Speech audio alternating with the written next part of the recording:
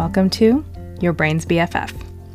I'm Pooja Venkatraman, a double Harvard grad, ex-management consultant, and former stressed-out overachiever. I use clear, simple frameworks rooted in psychology, cognitive behavioral therapy, and mindfulness to teach you how to solve any problem, anytime. Let's go. How to enjoy the process and not just the goal. Let's say you've created the perfect vision for yourself. You know exactly what you want to do, the ultimate career that will give you all the fulfillment and purpose and happiness in the world. But you can't do it yet. You may have to transition from the path you're currently on to a different path. You may have to progress from the level you're currently at to a different level, or you may have to do both. So what do you do while you wait? Just tough it out? Getting there is kind of annoying, but no one gets what they want all the time. You pay your dues, and once you're there, you'll finally live your ultimate purpose and feel amazing. Right? No. Fulfilled is a feeling. Happy, aligned, purposeful, authentic, they're all feelings. Which means they come from your thoughts, not your circumstances. How does that square with going after what you want? Does that mean that you should just stay in your current job and hypnotize yourself into loving it? Absolutely not. You should 100% design the life that you want to be living and take every step you can to get there. But you can start being who you want to be and feeling the way you want to feel on the way to getting what you want, not just when you arrive. But how do you actually do that? Let's look at a fictionalized example. Client comes to me and says, "Okay, I did all your exercises and it was super helpful. I feel like my best days are when I get to absorb lots of information from different sources, synthesize it, and make connections that no one else saw. And when I'm helping people see their situation in a totally different way. I love seeing their eyes light up when they realize, oh crap, I thought we should do X, but actually we should do Y." So, the reason I'm unhappy with my role right now is that I'm spending way too much time gathering information from random places, and I don't have time to actually synthesize. I miss having a team that did the legwork for me, and I could just think.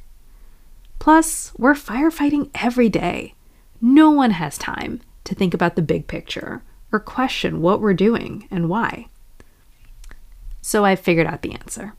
What I really need is a corporate strategy type role at a smaller company.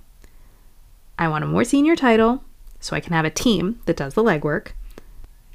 I want to be in a strategy function so I have the authority to have strategic discussions. And I want it to be a smaller company so I can stay close to the execution without being in some ivory tower like most corporate strategy teams are. Is that the kind of job I should look for? To which I told my client, yes, that makes a ton of sense. Using those criteria to filter future jobs is a great call. But here's my other push for you. Imagine that you are the corporate strategy genius, or whatever you want to call her. You're kicking butt every day, people are clamoring for your advice, you're adding tons of value, and you're feeling amazing. Now, imagine that version of you gets thrown into your current situation. Everything is on fire, her team is swamped, so she's having to pull data herself, she's rushing around day to day, and no one in the company wants to think about the bigger picture right now.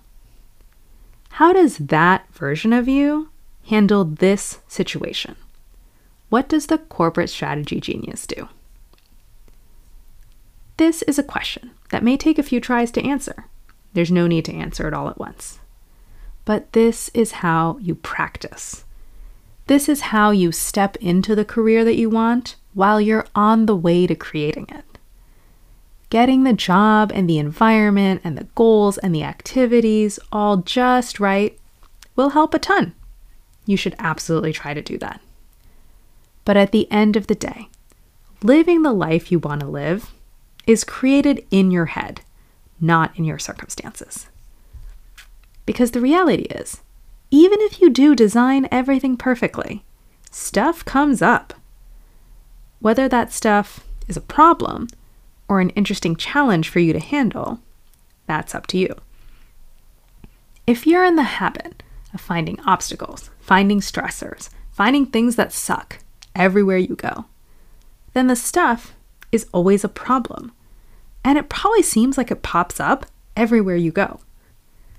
So, here's the real goal. You get where you want to be, and nothing much changes. The circumstances might look a little different. The title, the company, the team, the scope. But your mindset, the feeling that you have at work every day, exactly the same. Because you've been practicing it all along. Thanks for listening to this episode of Your Brain's BFF by me, Pooja Venkatraman. Check out the links in the episode description if you want to read this piece on my website, follow me on Instagram, subscribe to my email newsletter, or book a consult to work with me one-on-one.